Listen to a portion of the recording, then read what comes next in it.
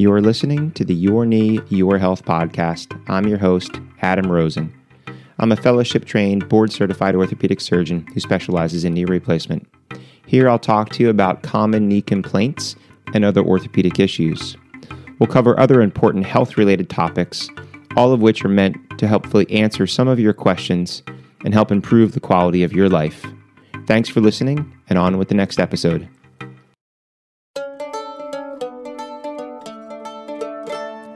Hello and welcome back. This is Adam Rosen, and you're listening to the Your Knee, Your Health podcast.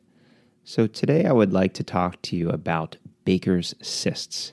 So Sir Morton Baker actually first described this in an article, and I believe it was published in 1877. Yes, 1877, so more than 100 years ago.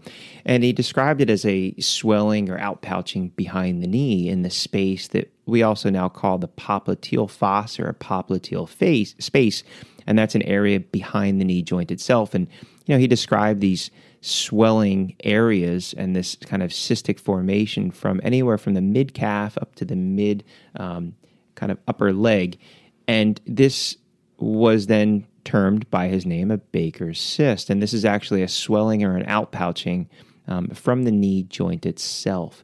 So there's a lot of misunderstanding or misperception of, what a Baker's cyst is. And, a lot of surgeons get referred patients from their primary care doctor who have ordered an MRI or an ultrasound, and it noted incidental findings of a Baker's cyst, and, referred to the surgeon for an excision or removal or drainage. And honestly, rarely that's done. And the reasons are multiple. And it really kind of goes back to the history where, when Sir Morton Baker first described these, obviously back in the 1800s, surgery and the way of sterilizing the area and antibiotics were completely different from today. So a lot of the people that they actually operated on developed infections and wound up with amputations. But even more recently, when people operate on these and make a big incision and excise the cyst, what happens is it reoccurs. Why? Well, it's not a cyst like you would think about in other parts of the body, like a cyst in a breast or a ganglion cyst that you can necessarily remove and take out as the structure. It's more of an outpouching of the knee. So if you've ever taken your tire and as it's gotten older and worn and you kind of rubbed up against the curb hard, that weakening causes this outpouching or this bubble effect. It's still your tire.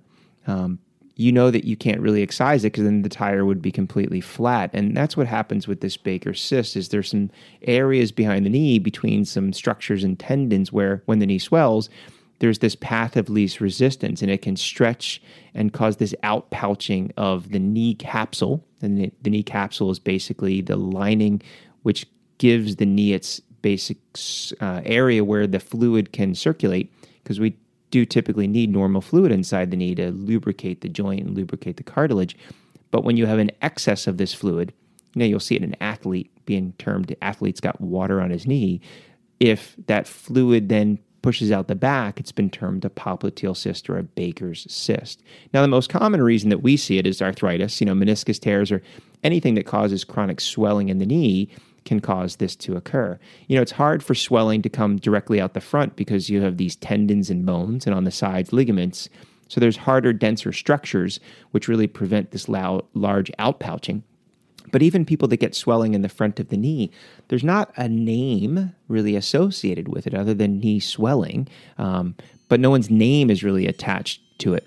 So in the back of the knee, it's always been termed this Baker's cyst. And, if you remove that fluid, if you haven't treated the problem, which is the arthritis or the meniscus tear or anything else that's causing swelling, you've taken the fluid out today, but then tomorrow the fluid comes right back. And then these patients get frustrated because now they've had a surgery that they consider was not helpful, and they have this reoccurrence. But what's worse is, sometimes because the knee is producing fluid, someone tries to excise it, they lance it, they open it, and then it keeps draining and draining and draining.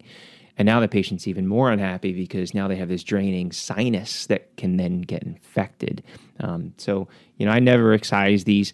Now, once in a blue moon, I'll aspirate them. These are the ones, these are literally like the size of a cantaloupe. Someone can't bend their knee. That's extremely rare.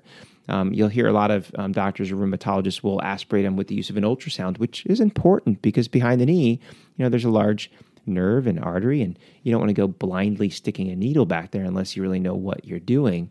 But again, lo and behold, you take the fluid out and then it comes right back again.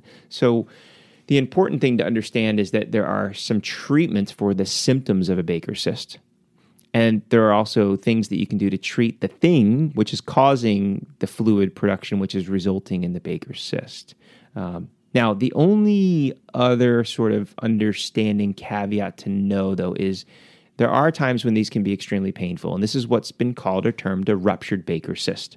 So what this is that sac behind the knee starts to swell, but then that tissue gets very thin, and almost like a woman's stocking that gets a rip in it, you get this rent, and now there's this opening. And that fluid in your knee will then leak out behind your knee into the tissue. And usually with gravity, it will come down into the calf muscle. And I've had patients actually describe it as saying they felt that their leg was wet, but they reached back there and there was nothing back there. So they were probably feeling that fluid inside their body, and it gave them that wet kind of feeling as it leaked down. And that fluid going into the muscle can cause extreme pain. It can cause redness, and it can cause swelling and inability to walk. Patients will say, I couldn't bear any weight. So they wind up in the ER and they get an ultrasound because somebody wants to rule out the possibility of them developing a blood clot. And lo and behold, the ultrasound report says findings consistent with a ruptured Baker's cyst. So if you have a ruptured Baker's cyst, or you have a symptomatic Baker's cyst, or you have a Baker's cyst that just bothers you because it's unsightly and large, even though it doesn't hurt, there are a number of treatment options, even that Sir Morton Baker described back in the 1800s, which still hold true today. So first and foremost, you want to compress the area. So for someone that has direct swelling behind the knee, sometimes a knee sleeve is all that you need, or an ACE wrap. If the swelling is further up or down the leg, you may need more than one ACE wrap or a thigh-high sort of compression stocking. The importance there is whether or not you're using a knee sleeve, a stocking, or an ACE wrap is you can't make it too tight, because this can actually cause more problems and cause more swelling below the wrap. So you want compression, which will help that. Ice can help. So by putting ice on there with the compression, that will reduce some of the inflammation and swelling. The other option then is the use of anti-inflammatories. So pills like ibuprofen and naproxen or other prescription anti-inflammatories can help, and elevation. So those are all 4 simple things that you can do if you're suffering right now at home, is wrap it, ice it, elevate it, take some anti-inflammatories. And for a lot of patients, the symptoms will subside. The swelling will go down. Now, because it's caused by a chronic condition, typically arthritis, if the arthritis isn't removed or doesn't have a knee replacement put in, or doesn't have the arthritis typically resolve, which it won't because it's a progressive disease, you're probably going to have this happen again. So when it happens again in a month or 2 or 6 months or a year, if you can treat it again with compression and ice and elevation and anti-inflammatories, it tends to go away. Now, if someone does all of that and still has pain, occasionally we can put anti-inflammatory medicine directly at the source of the problem, so cortisone injection. And again, if it's extremely large, occasionally it's amenable to an aspiration, and that will make it go away. But for my patients that have total knee replacements because of arthritis, but they also suffer from a Baker's cyst, their common question always is, well, will you remove the Baker's cyst when you're in there? And again, it's not really a thing. We don't take it out and I can show it to you and go, oh, here's the cyst that I removed. But what will happen is when we go in there, you're working in the front of the knee, you remove the bone spurs and the bad cartilage. And when we bend the knee up, typically you'll get this stuff that comes out, and it looks like this kind of thick marmalade. It's like an orange kind of peach marmalade. That's sort of the color. And what that is the knee fluid, which has been pushed in the back of the knee, and your body tries to absorb the watery parts, but these proteins are left over. And it's this thick gelatinous material, which is why when people usually try to aspirate it with a needle, they don't get much out because it's so thick. You can't suck that out through the needle. But when we're back there and you're physically in the knee and you bend the knee up, you actually see this stuff press from the back into the front of the knee. And it can be quite significant, the actual amount. So we'll wash it out, flush it out. but there's not a thing that I'm removing that is the Baker's cyst. It was the fluid in this sac or this potential space. But now the knee replacement's performed, and because the arthritis is gone, the chronic swelling that they had in the knee will not come back. But when they wake up and they put their hand back there, they typically feel a lump. Why? Because that area has been stretched out, and now after surgery, there will be some bleeding in the knee. So the blood will fill in that area, but because that blood will be reabsorbed and the swelling goes down and the knee replacement has cured them of their arthritis, that Baker's cyst over time will resolve and then go away. So I hope this really answers, a lot of the questions that you may have about Baker's cysts, because, I get a lot of patients that come in that are quite scared and fearful about what the report said or what the doctor in the ER or their primary said. And for a lot of patients, we can't really see them that day. It's not a fracture. It's not an emergency. So people are suffering at home. And this really gives you that information where, I find from some of my talks or lectures, I really like it when patients say, I thought I had this. I listened to your talk or lecture, I did what you recommended in the treatment, and I'm here for my evaluation a week later, but I'm already better or I'm getting better.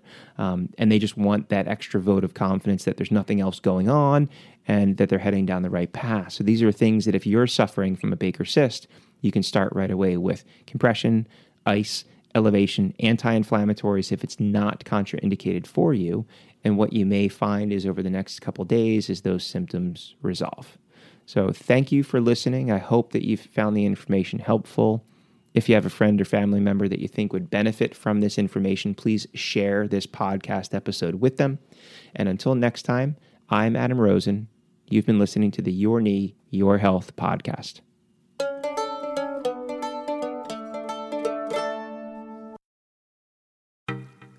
Thanks for listening to the Your Knee, Your Health podcast. If you've not already done so, please subscribe so you'll be notified of future episodes.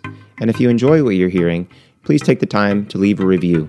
It helps other people like you find the show.